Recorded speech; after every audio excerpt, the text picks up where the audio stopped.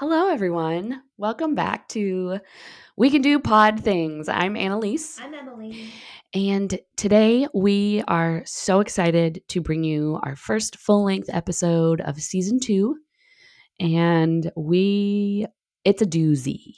It's quite a doozy. In the past, we've done a quote of the week, which was generally just something that one of us had come across in the prior week that we found interesting or inspiring or made us stop and think, maybe sometimes even a little uncomfortable. And this week, our quote of the week is going to be a little different. So the episode that we are covering today is from Anderson Cooper's 2022 podcast called All There Is. And this episode title is called Grateful for Grief, and it features Stephen Colbert. And this came about because I think it was in 2019, Anderson lost his mother. And Anderson has experienced a lot of loss throughout his life and generational trauma, and we'll get all into it. Also, excuse me for sounding extra broken up on this episode about grief. It might be emotion, or maybe it's allergies. Who knows? Two things can be true. Both. Yes, two things can be true.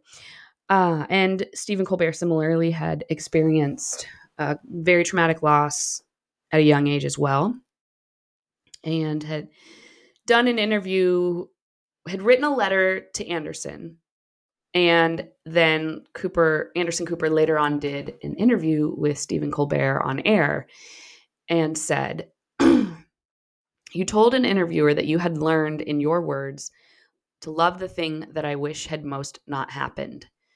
You went on to say what punishments of God are not gifts. Do you really believe that?"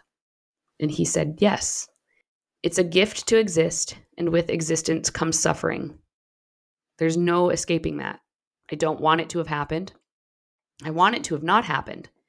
But if you are grateful for your life, which I think is a positive thing to do, not everybody is, and I'm not always, but it is the most positive thing to do, then you have to be grateful for all of it. You can't pick and choose what you're grateful for."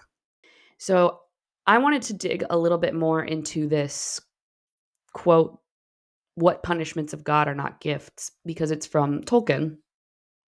And apparently Stephen Colbert is a massive nerd, had no idea. But we love that about him. Here's a little history behind that phrase, "What punishments of God are not gifts," because it's a very beautiful phrase, but also, I'm not going to lie, it's a little difficult for me to wrap my mind around. Like, what exactly does that even mean? Even maybe a little off-putting. Yeah, right. It does seem it feels very almost toxic positivity. Yeah. When you first said it, I thought, I don't know if I want to accept that right away. So apparently in October of 1958, Tolkien wrote a letter to a reader who had some questions about The Lord of the Rings. And in a follow-up letter, he wrote this paragraph about immortality and mortality. "A divine punishment is also a divine gift if accepted, since its object is ultimate blessing, and the supreme inventiveness of the Creator will make punishments produce a good not otherwise attained. A mortal man has probably a higher, if unrevealed, destiny than a longeval one." And I'll admit I don't know what longeval means. "The loss of a father or mother or brother or child, then, as much as we would never want it or ask for it, can be a gift if accepted," says Tolkien, "because it can bring about a greater good, an ultimate blessing we would not have enjoyed without having to feel the pain and heartache." What I think about that is that you can feel that as true for yourself in your own experience, but please don't go waving that in the face of someone else who's just lost someone close to them. Do you Right. know what I mean? Yes, I do. I think that the way that I'm looking at it is, we're not going to go up to someone and be, "Oh, I just could never understand the whole, well, at least they're not suffering anymore. Like that just feels Everything so happens empty for and a hollow. reason. Ugh, bleh. Yeah. Mhm. I don't necessarily get that vibe, but I think that for me, the way that I'm interpreting it is we don't get a choice in that Mhm. thing happening. Mhm. What we do get a choice in is whether or not we look at it Right. and find some kernel of good in it, Mhm. which is very Viktor Frankl and his research on, I mean, research and or personal experience in a Mhm. Holocaust camp. And it's that if accepted, and it's that, to me, that I didn't get to choose these shitty things that happened to me. But instead of blaming those shitty things Mhm. or taking the garbage and just living in it, Yeah. I can, my options are to either do that or figure out a way to find some sort of good thing out Mhm. of it. And that is a gift. Yeah. I think that ability to be forward thinking or Yeah. positive, maybe. When I hear it, I think that I am drawing from it some sort of judgment that is not actually baked into what he's saying. It's just something of my own. Well, I think though, because that is a common misplaced Mm-hmm.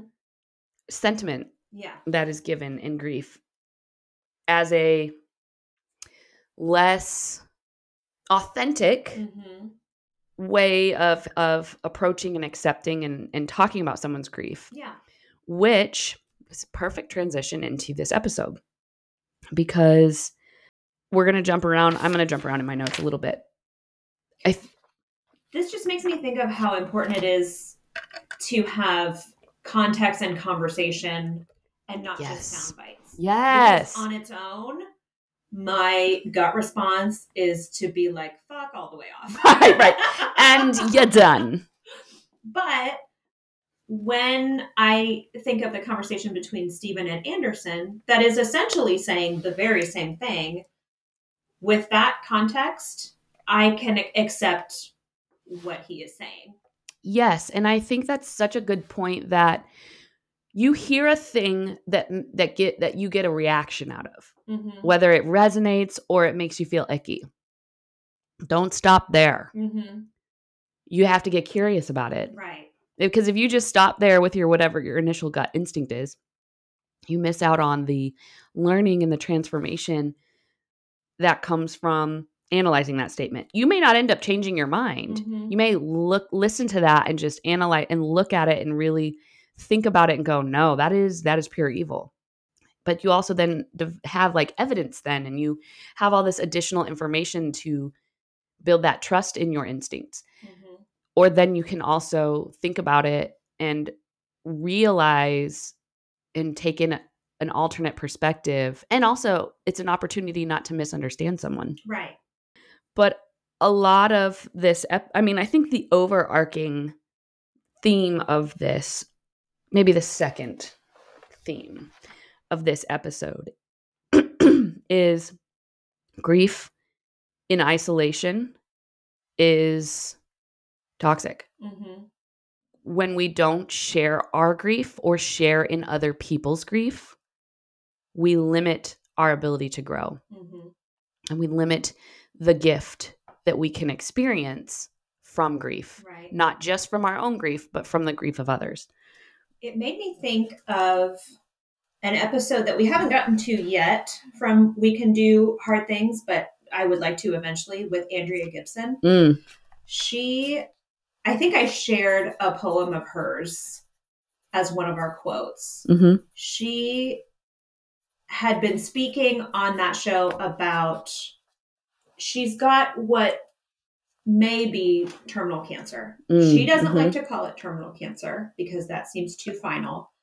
But from a scientific point of view, it very well could be terminal cancer.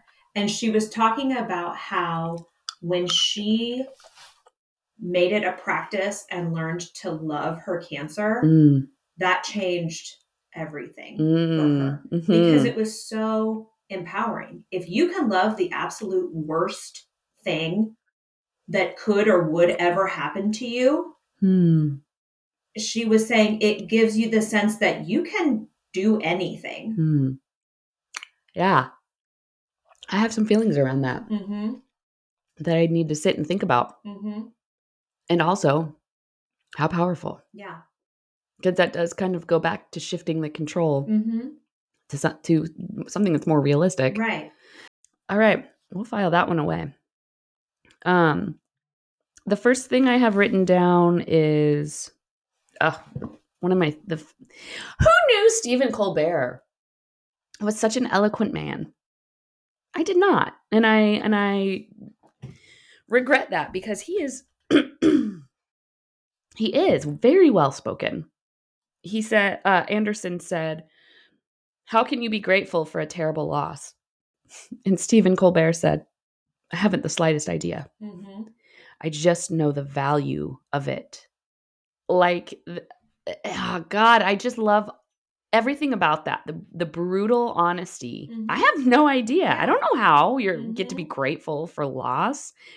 And I'm certainly not going to try to explain to you how to do it. Right. Which is kind of that initial feeling about what gifts of God are not, or what punishments of God are not gifts. That sounds cavalier and dismissive. And he's saying, I don't know how. I just know the value of it. Right. I know that if you choose to try to find that, you will be better off. Right. And how when you are able to turn that grief into gratitude. And he does this. He's like, I'm not going to sit here and try to explain to people or claim that my experience is going to be so similar to other people. And he says, 40 years from now, this will hurt a little less. And that is so fucking true because it's not even no one. I think we all know at this point, grief doesn't go away. It doesn't ever go, you don't ever stop feeling the loss. It just changes. Yes, it changes and it might hurt a little less or it might hurt a little less often. Right. What about you? What do you got? I had something and now I need to retrieve it. So let me dig into my thoughts for a second and see if it's still there. I'm sure it is. It took me back to when we've spoken before about the difference between positivity and toxic positivity and how toxic positivity is something that you perform for other people. Right. And positivity is something that you do for yourself. So one is a performance, pretending, and the other is something authentic that you actually feel. And I hear Stephen saying, I don't know how to tell other people to do this, or even if they should do this. I just know that in my life, I have felt the value of doing this for myself. And it works for me. And then, so thinking about how this whole interview started, because Stephen Colbert had written Anderson Cooper a letter, I think after Anderson's mother died. And I think that Stephen was reaching out to Anderson in Anderson's grief and trying to have that conversation and sharing that with him. And it wasn't that toxic positivity, but it didn't, it wasn't that in that toxic positivity kind of way. It was in that, hey man, like when I've been in similar situations, I know how much it sucks. Do you remember Julia Louis-Dreyfus? Yes. Talking about in her cancer journey. Yes.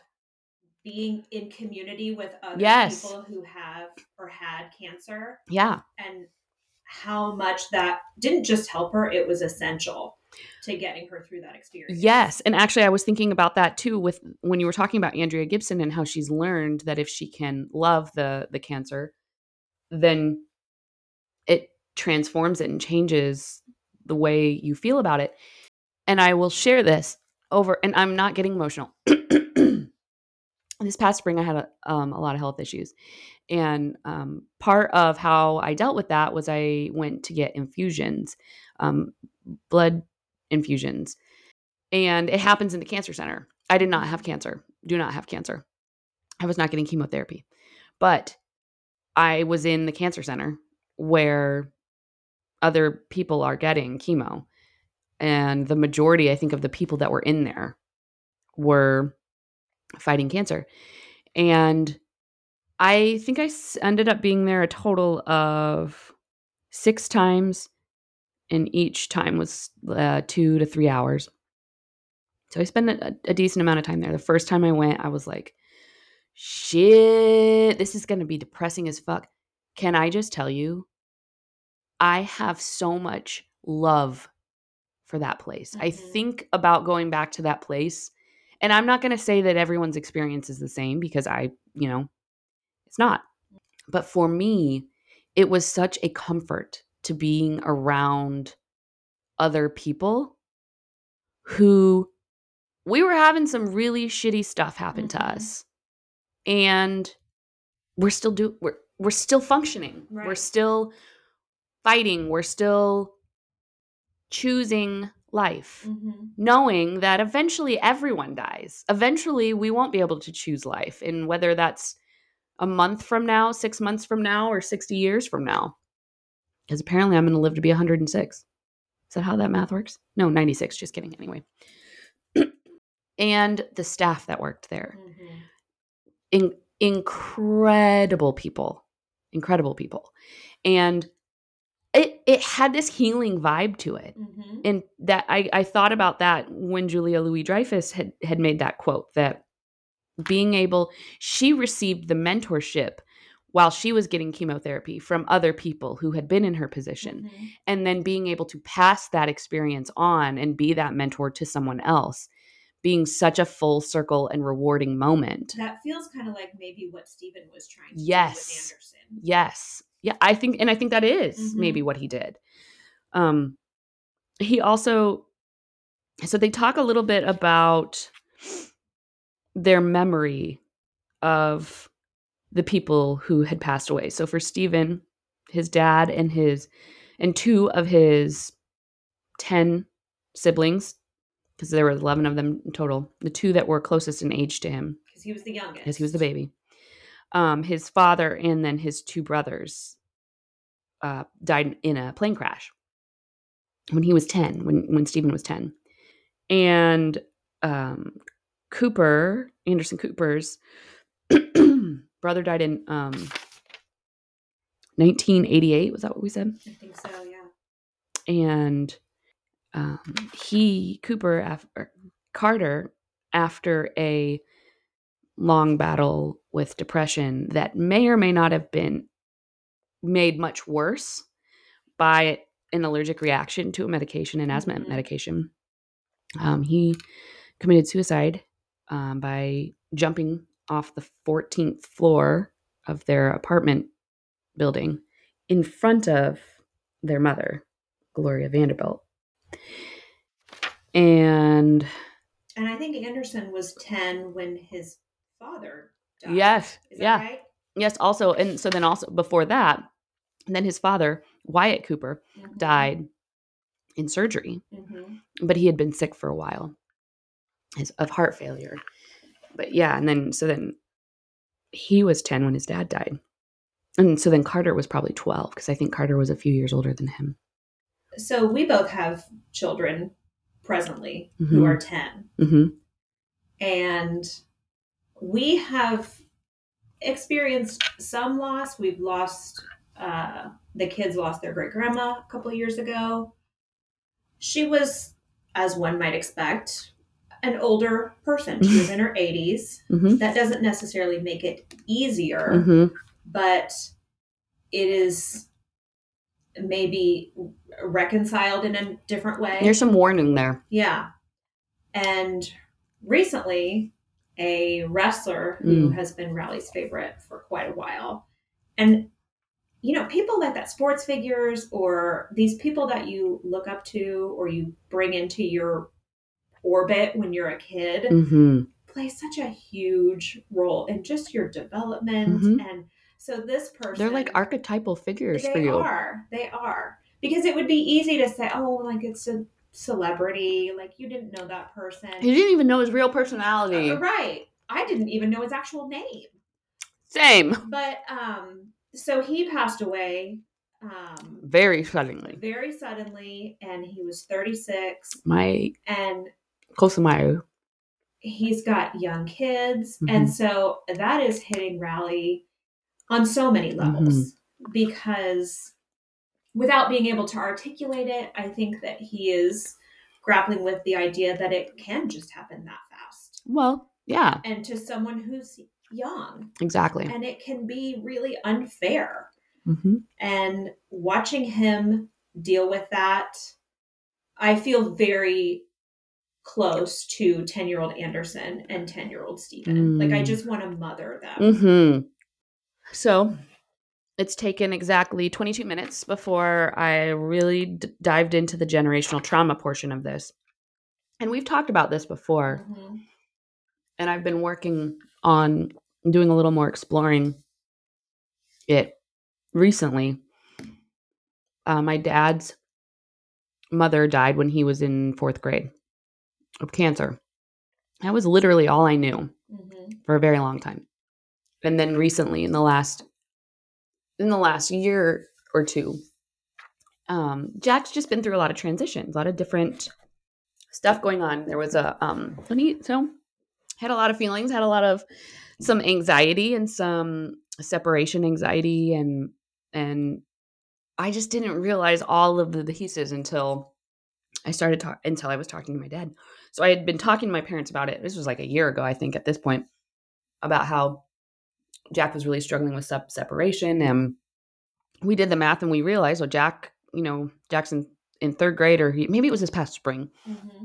He's going into 4th grade. This is right around the same time that, my dad's mom died. And like, how strange. Isn't that strange? So I was talking to my dad about it more recently. And I know I've mentioned this before. My dad has dementia. He was diagnosed initially with Alzheimer's in February of 2020. And then they did a little bit more diagnosing, and they determined it was Lewy body disease. And he's hasn't forgotten anyone's names or he's not terminal yet. But you just know that these are the things that you need to be doing and talking about now. And also there's when it comes to neuroplasticity, there's a lot of research that says talking about older things can help revive the brain or slow down the progression of the disease.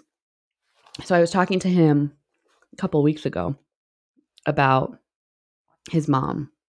Here's a whole story. Apparently, she died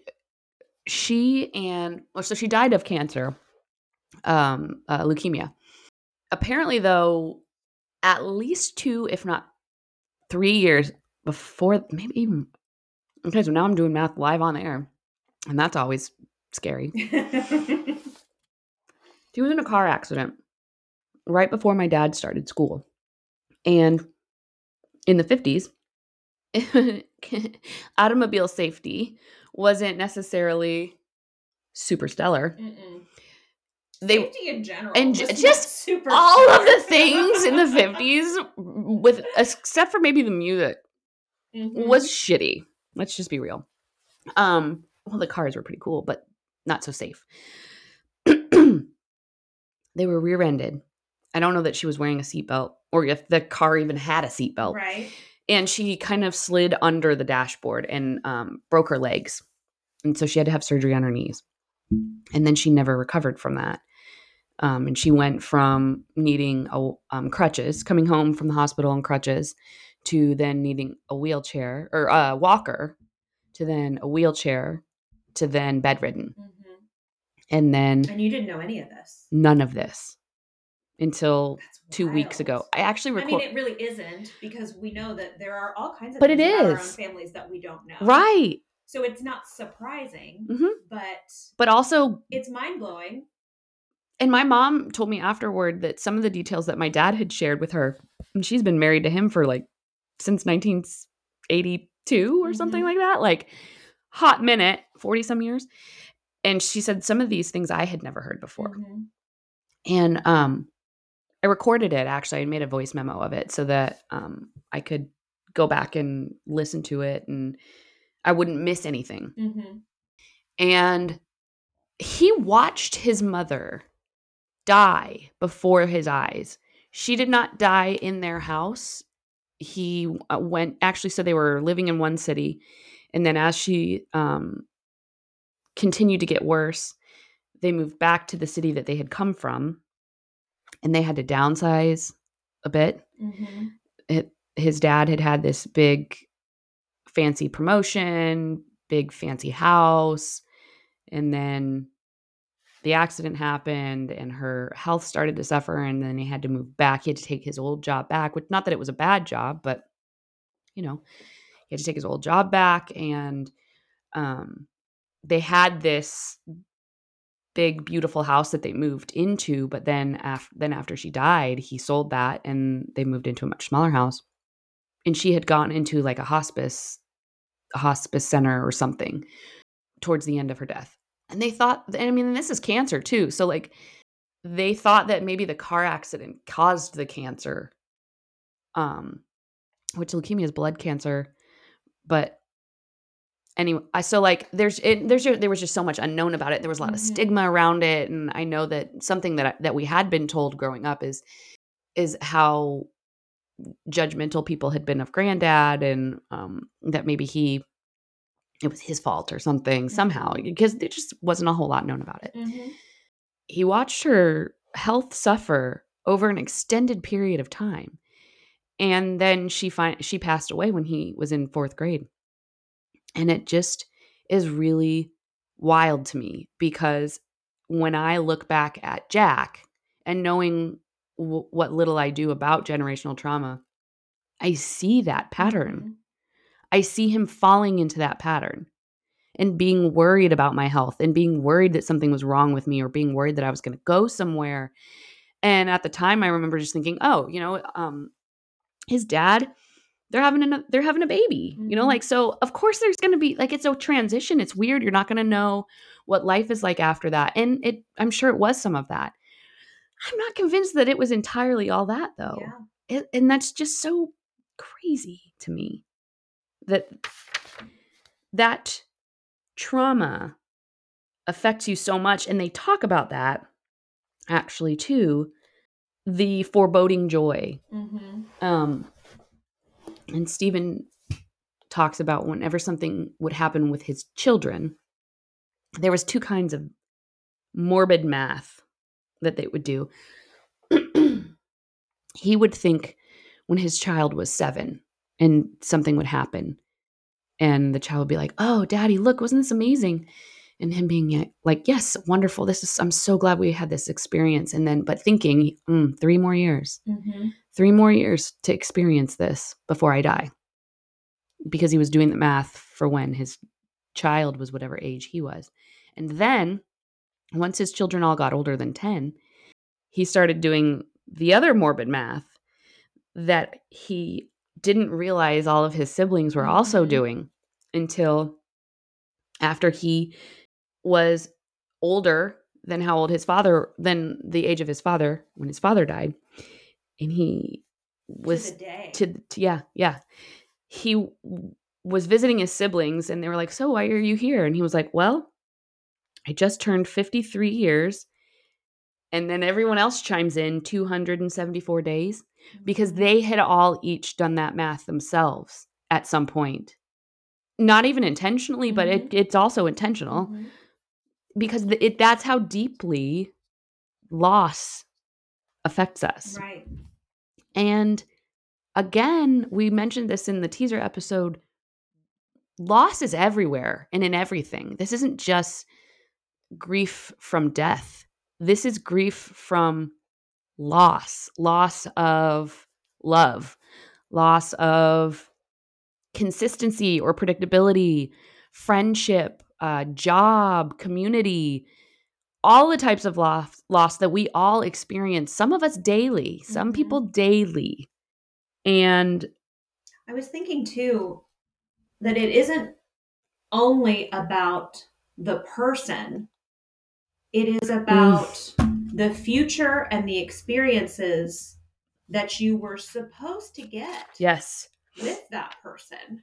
Yes. And all of those stolen things. Yes. They talk about that too. The loss of learning more about this person. And he has this beautiful quote. Stephen has this beautiful quote that he said about after his mother died, the enormity of the room whose door is now shut, and there is no knob on the outside. And they also talk about it. I think it was Andrew Garfield, maybe. Oh, I love that interview with Andrew Garfield. I know. He was on the Colbert Report, and Andrew's mother had just died, and he started tearing up, talking about her, and he said, acknowledging his tears, he was saying, "It's only because I love talking about her. I hope this grief stays with me. It's all the unexpressed love I never got to tell her." It's that quote from Wanda, from WandaVision. What is love? What is grief? If not love, persevering. Mm-hmm. Yeah, that is. And there's another one, I think a very similar one. Was it from Bly Manor, actually? Probably. Love with Nowhere to Go. Probably. That is a masterpiece in grief and loss. And if you really, haven't watched that, y'all, spooky season's coming up. Yeah. It's not jump scare spooky because I don't do jump scare spooky. And there may be a couple jump scares, it's but just melancholy, beautiful spooky. It is brutal. And that is the essence of, I think, this episode is mark it off your bingo board. Two things can be true at the same time. There is grief that is pain. And also, if you can get to a place where you're able to see this other side of the coin, it is also beautiful. And there's Lizzo. This is RuPaul and Lizzo. This is RuPaul. How the hell are you gonna love somebody else if you don't love yourself? And then Lizzo's flip side of that is, I know because I feel pain that means I can also feel joy. And I know because I love others that I can also love myself. Being grateful for the sadness because it also means that I can feel joy. That is it. That's the gift. If you feel grief, you love. You can feel or something. Yes, and one of them says this: if you're lucky, everyone will experience this. If you're lucky to have enough to have loved someone so much that you feel pain when you lose them. And that makes me also think about what Brene Brown talks about with numbing. And when we all numb in some ways, whether or not it's with shopping or sex or alcohol or drugs or whatever, when we numb ourselves to the pain as a coping mechanism for the pain, we also then limit the amount of joy we're able to feel in life, in the experiences. And so you can't have one without the other. Right. And you shouldn't. We talk about this too. You shouldn't, because feelings are there they serve a purpose. They're even the quote unquote bad ones, because they tell us information about our environment that we need to use in order to determine whether or not we're safe or whether or not we can move forward or whatever. And you can't always be happy all the time. You shouldn't always be happy all the time. And if you try to be happy all the time, you will actually feel sick. I do know there are the people, and I just need to listen to it some more and do some more thinking about it, that are like, I am happy every day, or, I mean, what's the definition of happy? And I think it's this. I think it's this kind of happy. I think it's not the absence of sadness or pain. It's that it's the acceptance of it. And so you can be happy all the time, but that doesn't mean you're not you're never sad. Yeah. For some people, happiness is another word for gratitude. Right. And you can be grateful every day. Yes. And if those things mean the same to you, then you're happy every day. And you can be grateful and ungrateful in the same day. And it doesn't erase your progress. We contain multitudes, you guys. It's there. It's really there. I promise. When we were talking about brutiful, I see that so clearly in Stephen saying, my brothers will always be on their way out to play baseball. Get out of my head. Yep. Mm-hmm. I mean, they are preserved for him as these preteen, early teens, just on their way out the door and then to play some ball. For Anderson, the flip side for him was his brother was absolutely miserable. Mm-hmm. And so he always lives with the version of his brother that he was when he died, which was not the way you would want to see your loved one. Mm-hmm. And that makes me think of someone I grew up with in church who had just an immense impact, honestly, on the world, but especially in the area. She was diagnosed with breast cancer, I think shortly after the birth of her second child. She was like 26, 27. Mm-hmm. And she just passed away this past spring after, and she was a nurse, and she was like a compassionate nurse. Like, I firmly believe that she passed away because she was just too good for this world. Mm-hmm. Like, she could not exist in such an imperfect place like this. Mm-hmm. But that also sounds really horrible because she did leave behind 2 children. Right. And a husband who absolutely worshipped her. And her kids are our kids' age. Mm-hmm.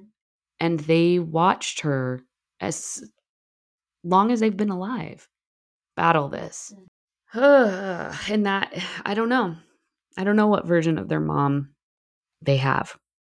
And what a massive responsibility it is to carry that memory around. Right. And how do you manage that? The answer is, I haven't the slightest idea. Yeah. I just know the value of it. Stephen says, the loneliness of grief is extraordinary. And there's that just beautiful language, because it is. Mm-hmm. And then it seems like the key to moving through that and transforming it is sharing it instead of keeping it inside and isolated. It is not unlike, are you aware that we are all going to die someday? Yes. Because yes. if all of a sudden you lived in a version of your life where this person existed, and then 24 hours later that person does not exist, I have to imagine it feels like you have been dropped into an alternate reality. Mm-hmm. Where everybody else, more or less, in the world is just continuing to operate as if it didn't even happen. Because for them, it didn't happen. But to be suddenly an alien in your own life, surrounded by other people who are not reacting to this thing. You're like, hello? Yeah. Am I a ghost? Right. Am I crazy? Yeah. How does the world, it's Cheryl Strayed. Mm-hmm.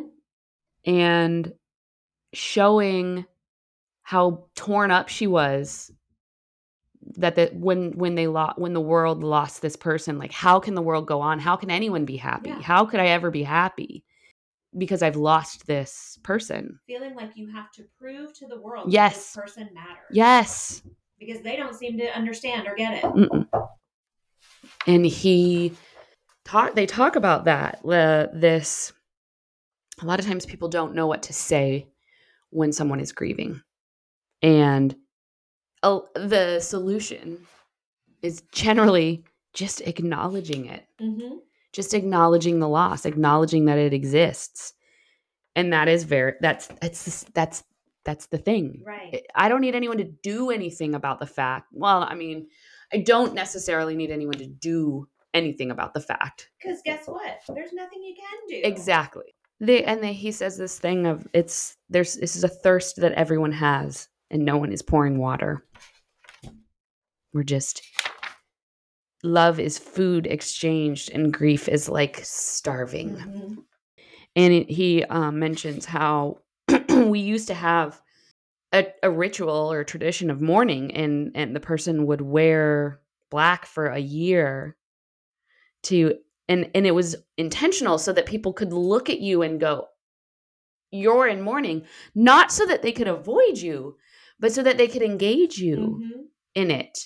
And I remember taking an anthropology class in undergrad and them talking about how grief is different in various cultures. And in this culture, in one culture, they do this. And then in another culture, they do this. And then, and him talking about, in this specific culture, the person who has passed away is on display for the entire community to see, and they come and they mourn and they throw themselves on the body, and and as the body decays, they rub themselves in the fluids, the decay of the body, just like it, and just everyone's like, that's so gross, right?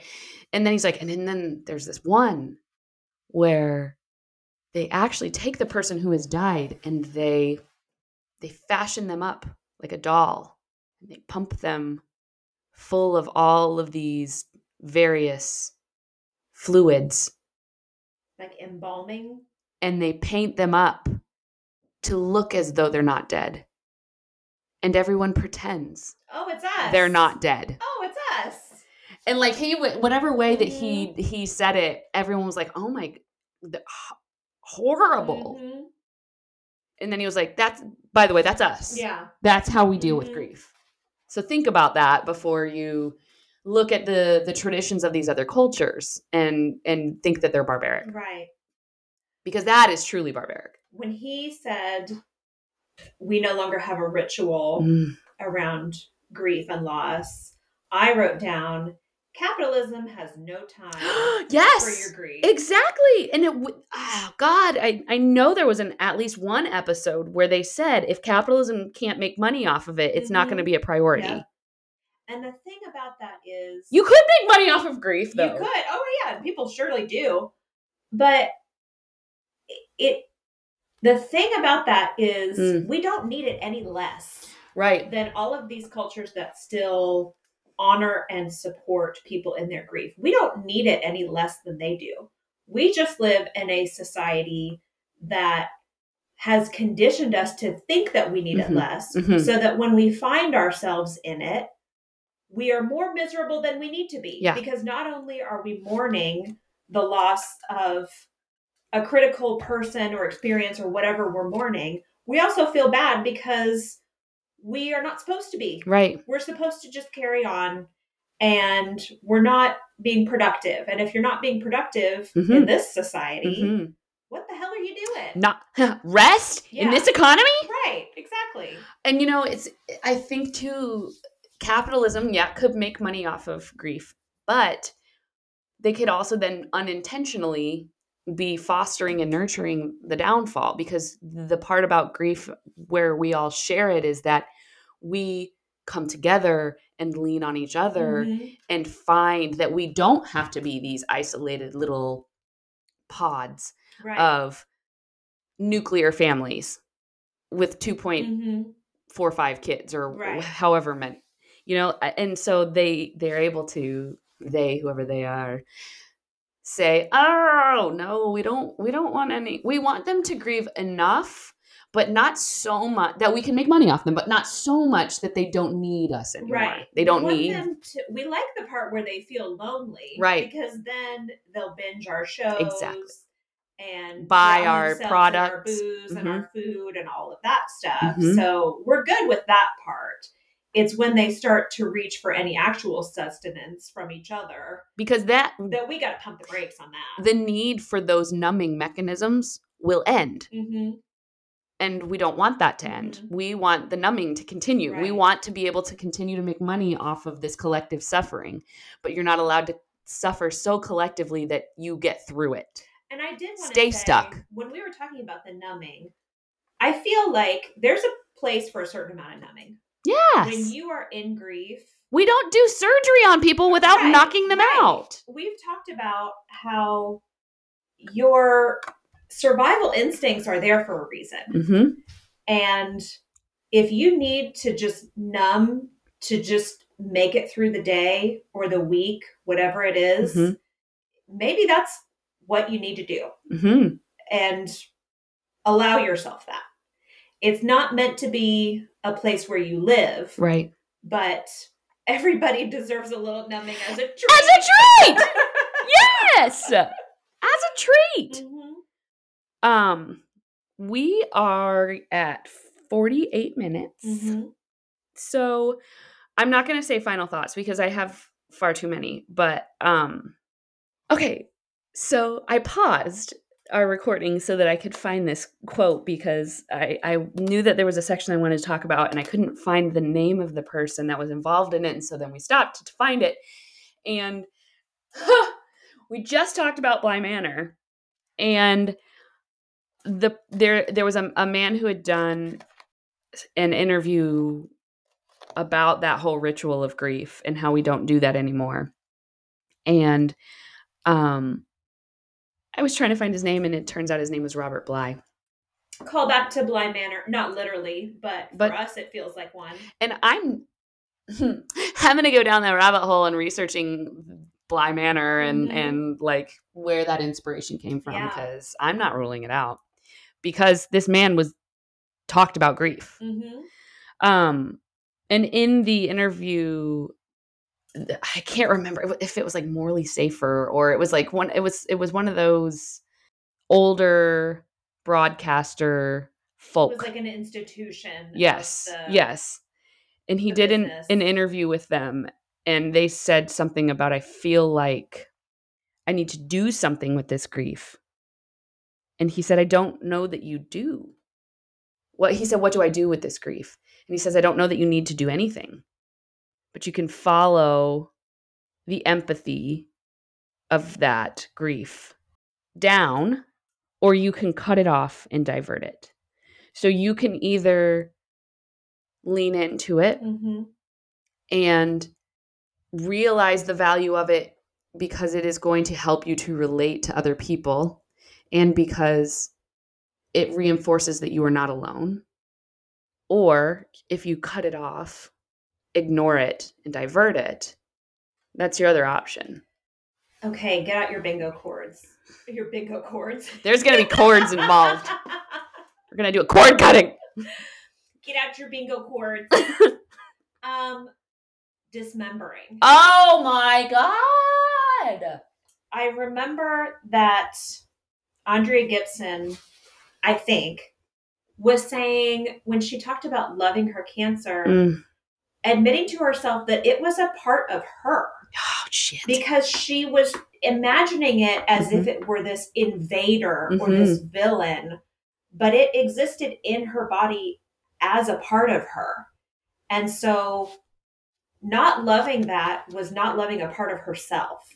As you're saying that, one of the things I wanted to make sure that we got to was where when he talks about grief is not a bad thing because you're doing it to yourself and you can't win a battle against yourself. Right. It's the same thing. You can't cut off your grief. You can't dismember yourself from the thing that grieves you. And expect that to turn any way other than it's an abandoning of part of yourself. Yes, it is abandoning. It is abandoning. And this is right around the time when he talks about grief, getting hung up on the grief, and we're afraid to approach it because we're worried that we're going to get stuck here, and it's going to feel like this for forever. Feels like a trap. Feels like a trap. But it's a doorway. Exactly. He says grief often presents as anger. It's an attempt at anger to not feel, to numb. The grief itself isn't actually the bad part. It is the attempting not to feel it that makes us angry and that creates circumstances where we are not living our best lives. I've And been trying. Oh, go ahead. no, I'm no, no. sorry. I was just gonna say the other, and along that same time, they said acceptance of suffering is not defeat. Mm-hmm. It doesn't mean that we're not winning because we're not able to strong arm ourselves through this experience and not feel it. Not feeling things isn't an accomplishment, Mm-hmm. except under certain circumstances. That doesn't mean that it should be under all the circumstances. And what were you going to say? I have been trying to decide. I may have brought this up on an earlier podcast that we've done. I've been trying to decide if I believe that anger is real or not. I go back and forth because he says that there's. I wrote down the exact quote, I think, but it was to the extent of there's no such thing as anger. Anger is the armor that you Yes! put on to To anger against how you really feel. Armor to attempt not to feel. To disguise how you really feel. Yes. I'm trying to figure out if I believe that there is such a thing as anger. I think for sure, most of the time, if not all the time, anger is just kind of the smoke and mirrors to distract from what the real thing is. I'm trying to think of whether or not that's always the case or if there are times when it really and truly is just plain old anger. I don't have an answer and I don't expect to get to one right now. But yeah, but I'm thinking because we know one thing I talk about with my people is that anger does serve a purpose. Mm-hmm. It doesn't mean we have to live there, but it tells us when it helps us recognize when a catalyst is occurring, when some change needs to happen, because the circumstances that we're experiencing are untenable. I kind of want to look through Atlas of the Heart. Oh, yes. Because I bet that they talk about that somewhere. Renee, I know you got something on that. We're going to need some chiming in. Thoughts. We know you have thoughts about it. We know you have fucking data about it. Share the data. You probably already did. And we were just so focused on all the other stuff what do you guys think? Yes, I love that. Real? What do you think? Please tell us what you think. Email us at podthingspodcast@gmail.com. Find us on TikTok. Send us a message. We're not very active on there because TikTok is a time suck, but we do still exist there. Or find us on Instagram at WeCanDoPodThings with underscores in between each word. Is anger real? I'm going to try not to follow this for too long because I know I could get way off track. But I have been thinking lately that most of the anger that I think I feel about things that my kids do or don't do is really fear. Yes. Fear of whether or not I'm being a good mom. Fear that if they're misbehaving, it means that I'm failing them somehow. Yes. Fear of judgment from other people. I don't. Oh, shit. Of course, I was thinking about Inside Out. Mm-hmm. In Riley, the voices in her head, Riley is a female character. And 2 of those 5 voices are male. Fear and anger. So, because I was thinking, there's gotta be, they gotta do some sort of Easter egg or correlation or something to discuss the juxtaposition and how closely they are related. And I'm not saying that men are horrible or bad or anything, because anger and fear is not horrible or bad. I'm just saying I think I would not be surprised if that was a little signal that these 2 things are related. And so what commonality are we going to give them between each other? Because that is such a good point. I've heard discussion about the fact that at the end of the movie, remember they show all of mom's internal characters and all of dad's and who's in charge. Characters, and they're also all the same gender. Yes. Moms are all female. Dads are all male. Riley's got a combination of male and female. I don't know what that means or if it means anything. Right. But we can make it mean something. Sure, yeah. And people that's art. Have and do. Yeah, I mean, I would love to, a collection of all the theses that have been influenced and have been written about inside out. I'd like to see how many of those things make their way into the sequel that we're supposed to be getting. I know. I can't wait for it. It's sitting in the dark, though. Going back to the Robert Bly, you don't have to do anything about the grief. You just need to acknowledge it. We need to reach out to each other and connect over it. We can see it as this empathy tool, or we can cut it off. It's sitting in the dark with someone. You don't have to do anything about it. Mm-hmm. I don't have to fix my kid's problem. Maybe they want me to, but maybe they don't want me to. And my job as a parent isn't to turn on the light for my child. It's to sit in the dark with them while they find the switch and they learn how to activate it. I'll do it, but I'm not going to be happy about it, and you can't make me. A few. I will begrudgingly accept it. I've got problems with it. A few. So, I guess similar to that, Anderson talks about he didn't want to pass on his sadness to his kids. Mm-hmm. In that,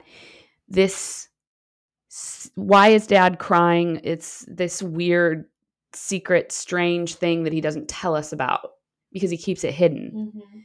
And Colbert says, well, it's only strange if you keep it hidden. Mm-hmm.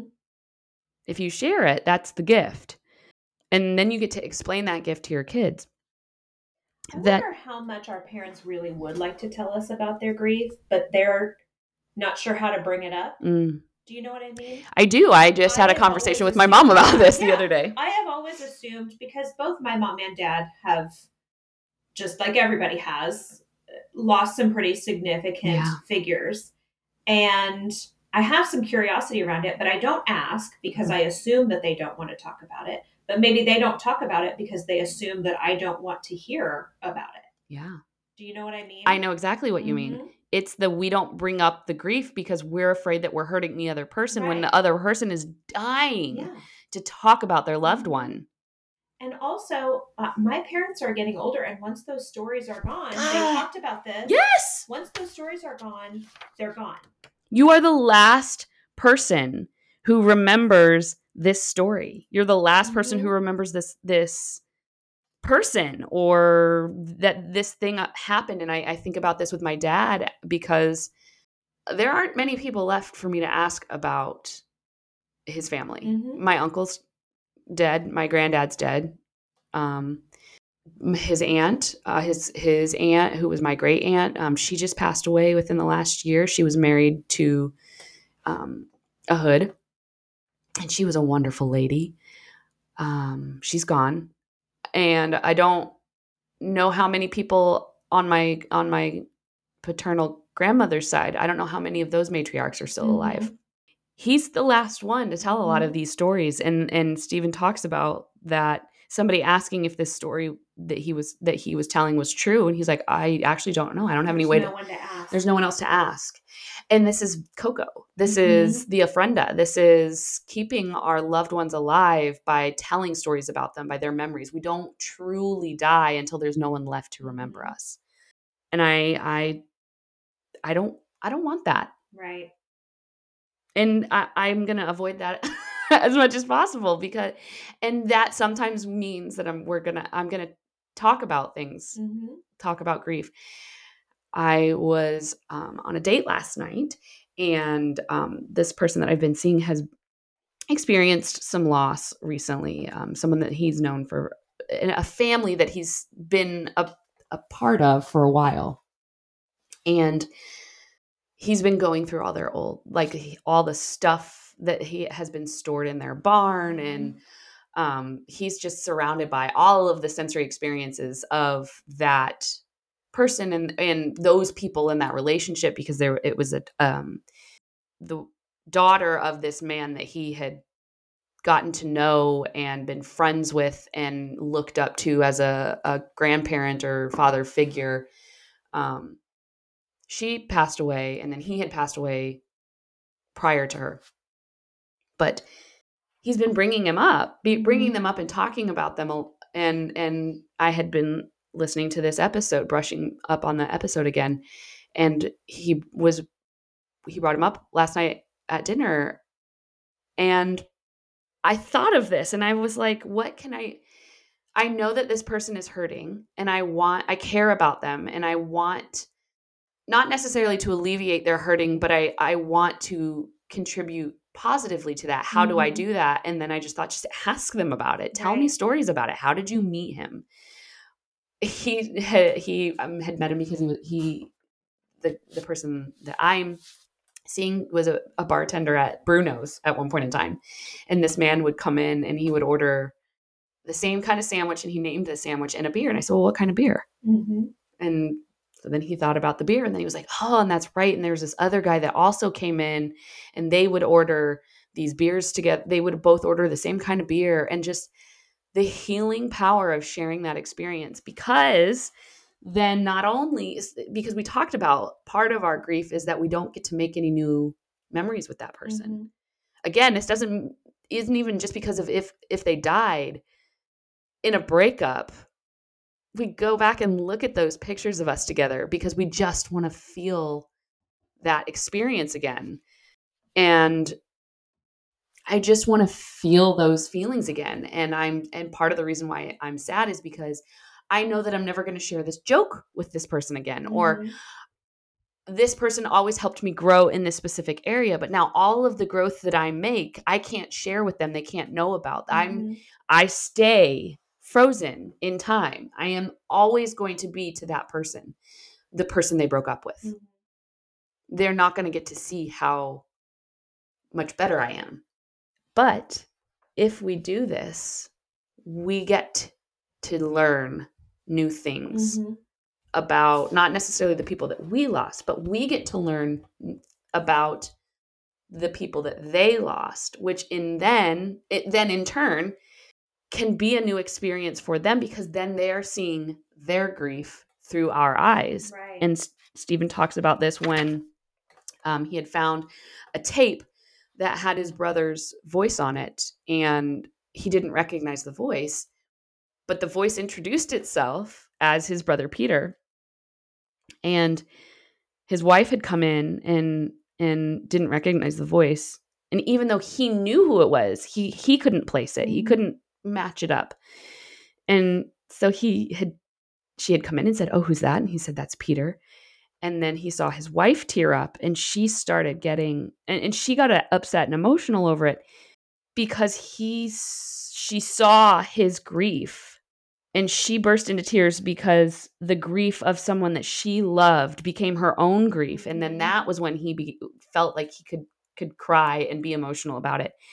And that is a way of creating a new memory, because it's the same memory but from a different angle. Right. It's the joining of Mhm. joy and sadness.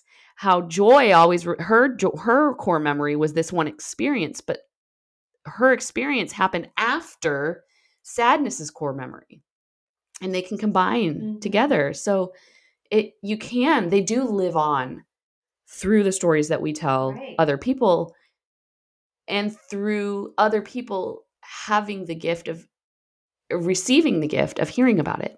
Something that I loved so much was both of their moms found a way to stay with Mm. them. Anderson's mom left him little notes Hmm. throughout her And house packages. and package it, knowing that he was going to be. I think about this. I'm This is not an PS only I love child. you all the way. I'm not an only child. I have a half brother, but I think it's understood between the two of us that when my parents are gone, I'm going to be the one who goes through the stuff. And I think about Mm. that I'm going to be the only one who will do that. And Anderson was the last one Mm. standing. Hmm. So not only was he going through his mom's things, he He was was going going through through his his brother's brother's things things. and his dad's things that she could never bring herself to get rid of. You're processing the grief twofold. Uh-huh. But she left him notes. These were daddy's glasses. These were And daddy's something, pajamas. yeah, something so simple. And I imagine too that not just for him, but for her, that Mm. felt like a The way of significance, staying, yes. a way of still connecting to him after she was gone. Well, and one of the things he mentions, one of the things that she kept was her outfit, the clothes that she was wearing when his brother jumped off the roof or jumped out the window. She had that calendar next to the bed of the day that that he he died. I died. forgot about that, and it never advanced. And obviously, there's also, we could get really into what that represents for them and their grief and how they did or didn't process it or move through it or understand it. But what an exceptional. And then so Steven's mom, I love this. I'm gonna steal this. I was going to tell my mom this the other night, but now I'm just going to tell both mom and dad that they need to listen to this episode because this is what I want you guys to do. Because we have it's not it's a joke, but it's not really a joke because it's true, but it's not like morbid. Like, it's a little morbid, but everyone can have a little morbidity for a treat. We'll say like, oh, I want that dresser when you guys die. I want, whatever. And like, okay, we'll put your name on it. So Stephen's mom, he had, like we said, a number of siblings. I think there were 8 of them left. I think you're right. There were 8. And she, in her final wishes, said, I want you all to come to the house. Just you, no spouses. And you're going to draw numbers from a bowl. And according to your number, every round, you're going to pick one thing from the house that you want to take with you.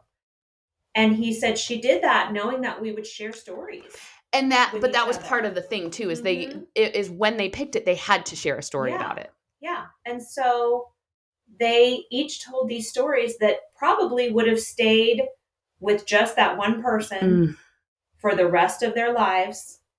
But she made an opportunity for them to share those things. And also, he said everyone got their first several round picks. Everyone thought, oh God, this person, someone's going to take this thing. But really, no, because the things that they chose were personal to them, not because they weren't doing it from some sort of cold or calculating analytical, well, this is probably worth the most money. I think that she was able to trust herself in knowing that she created and cultured a value for love and sharing and being genuine over money. And it feels like something that only someone who had experienced a deep well of grief would think to do. Because someone who has lived through something that has caused significant grief and distress for them knows that you don't just get opportunities to tell the stories. Yeah. You have to make opportunities. You have to force people to listen. Yeah. And so she constructed this opportunity for all of them to tell their stories to each other. So we love Cheryl Strayed's mother because she inevitably created some insight. Brene Brown's therapist. And now Stephen Colbert's mother. Yeah. And Anderson's mom. And Anderson's mom, too. Absolutely. And Brene, I'm sure we love your mom, too. Yes, we definitely do, because your mom was the one that took the step into therapy. Yeah. If you're a mom or a therapist or both, we probably adore you. Chances are. We love the shit out of you. And that's not to say that we don't love dads. We're just saying moms get a moment. Yes. Because there's so much emotional labor there that and foresight and that you put into things. And we love the dads too, but it's just not your turn right now. It's not your turn. It's May. It's not June yet. Jeez. Actually, right now it's September, and that's crazy to me. Do you have any final thoughts? I don't think so. I think I got to every one of my thoughts on this topic. I want to touch real quickly on how Stephen Colbert said he realizes that he cries over beautiful things. And it is that duality of two things can be true at the same time. That he cries because even knowing the grief and pain and suffering in the world, there is also beauty. Right. And he talks about they had gone to France and visited the place where Van Gogh painted Starry Night, where he eventually committed suicide. And looking at Starry Night and knowing how the depths of depression that he was in, and yet also the beauty and energy and life that he was able to depict. He might have been an alien, by the way. I'm not convinced that he's not. Because he also depicts a physical property, a property of physics that no one was even aware of until well after. Huh. In Starry Night, the swirling motion. It's some Yeah. sort of I read it on the internet. But he cries because he knows he's about to tell someone something beautiful. And that the world can be so sad and you can be so shattered, but which for us is and also it can be so beautiful. And then Anderson asked, "What advice do you have for people who are going through grief?" And at first he said, "Oh God, I don't know." Mm-hmm. And then he said, "Try not to be alone. Don't be afraid to talk about it, and don't be afraid to talk to someone about their grief. It's like don't be afraid to catch a falling person because who's been struck, Mm-hmm. and don't be afraid that the pain will last forever because it will transform into wisdom. Don't be afraid to accept help in your grief." As someone who talks incessantly about that one breakup, and I get to these points where I wonder, is this ever gonna be not that big? Like, why? I'm sure that you too wonder. There's that Olivia Rodrigo song where she says, "I feel sorry for my friends because they'll never know you the way that I do. Mm-hmm. And all my friends are tired of hearing how much I miss you, but I feel sorry for them because they'll never know you the way that I do." I don't actually get the feeling that you're like, this again, come on. But my insecurities tell me that that is a thing that people think. And I think it's not that we're focusing. It's not that we're not living there. Mm-hmm. We're not wrapping our grief around us like a blanket or blaming it or staying stuck in it. Mm-hmm. We're talking about it and reviewing it and revisiting it so that we can move through it, so that we can transform it into wisdom. Because you can look at this grief, Mm-hmm. whether it's a breakup or actually, and I've been teaching a couple of my clients that all transitions in life are like breakups. And we know that because we've been through this breakup, we know that we can go through another breakup.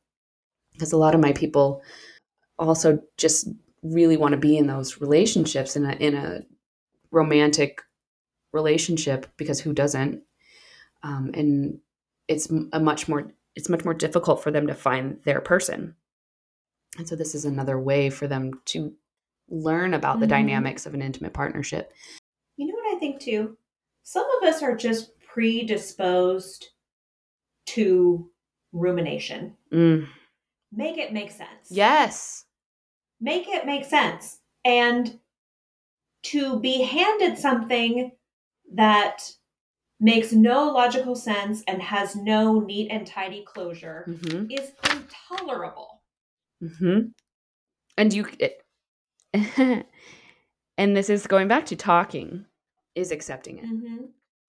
The more we talk about it, as long as we're not staying stuck in some sort of blame or excuse for why. And that's not to say that there's anything inherently wrong about using it as a quote unquote excuse. It's balance. Mm-hmm. It's if we stay too much in that area, then we're not growing or healing or moving forward. Is that shirt a Starry Night shirt? Oh my God, it is. That's a ding ding ding. It's actually It's a Star Warsy night shirt. It's the USS Enterprise. You're right, yeah. It's the USS Enterprise painted in the style of Starry Night. Yeah. Oh my God, I didn't even think about that when I put it on. I just grabbed it because it was a clean shirt. Woo! The universe, the mutual stardust, and all the stuff. It's here. It's here. You know, I did think of one other thing that I looked up. Yes. At the time that I was listening to this, the Thestrals from Harry Potter. I didn't know this. I just looked them up because I couldn't remember the name. Mm-hmm. It isn't just if you have seen death. It's if you have seen and accepted death. I didn't know that until I read that. Because Harry couldn't see them initially. And it wasn't because he had not seen or been in the presence. Mm-hmm. But he was a baby when that happened. Mhm. And so he wasn't able to process Right. it. But then once it was after he saw who, Serious, probably. no, someone died. Yes, Sirius, when Mhm. Sirius died. That was when he was able to see them. Ah, what a great point. Mhm. And the Thestrals themselves are such a great um, metaphor for grief because they're two things. They're two seemingly opposite things. They're powerful and beautiful Mhm. and And scary there's and some kind of grotesque. delicateness about them Yes. Yeah, too. their skin is paper thin Mhm. and their skin and bones. So they look weak and fragile, but they're really quite Mhm. powerful. All of that. Well, we hope that you have made it through this episode on grief and that it is that you appreciate our Harry Potter references just as much as we do. And if not, that's okay. You're wrong, but that's okay. We want to know your thoughts on grief, on anger, on the legitimacy of anger, and whether it's really just fear. Two, three fears stacked on top of each other underneath a trench coat. We want to hear from you guys. We're so happy to be back with you. I think next week the episode is Armchair Experts, and it is their interview with Nita Farahani about ethics in relationship to technology, specifically AI, and it's a thinker. It's not for the faint of heart, but it's really interesting. I found it really interesting. I hope you do too. And you know what? Maybe just tune in just a tiny bit, get a little uncomfortable. And if it's just crazy boring and it's not your vibe, that's fine. She has like a 12-minute TED Talk. So if you don't want Yeah. to dip into the entire podcast episode, maybe just tune into the TED Talk. But also, Dax Shepard is hilarious. Oh, I love Dax and Monica. So just give it a try. Give it a think. Mm-hmm. And let us know what you think. Thank you so much for listening. We love you so much. We can't wait to share all of the exciting new developments that we have in store. This is Annalise. And Emily. And this has been We Can Do Pod Things.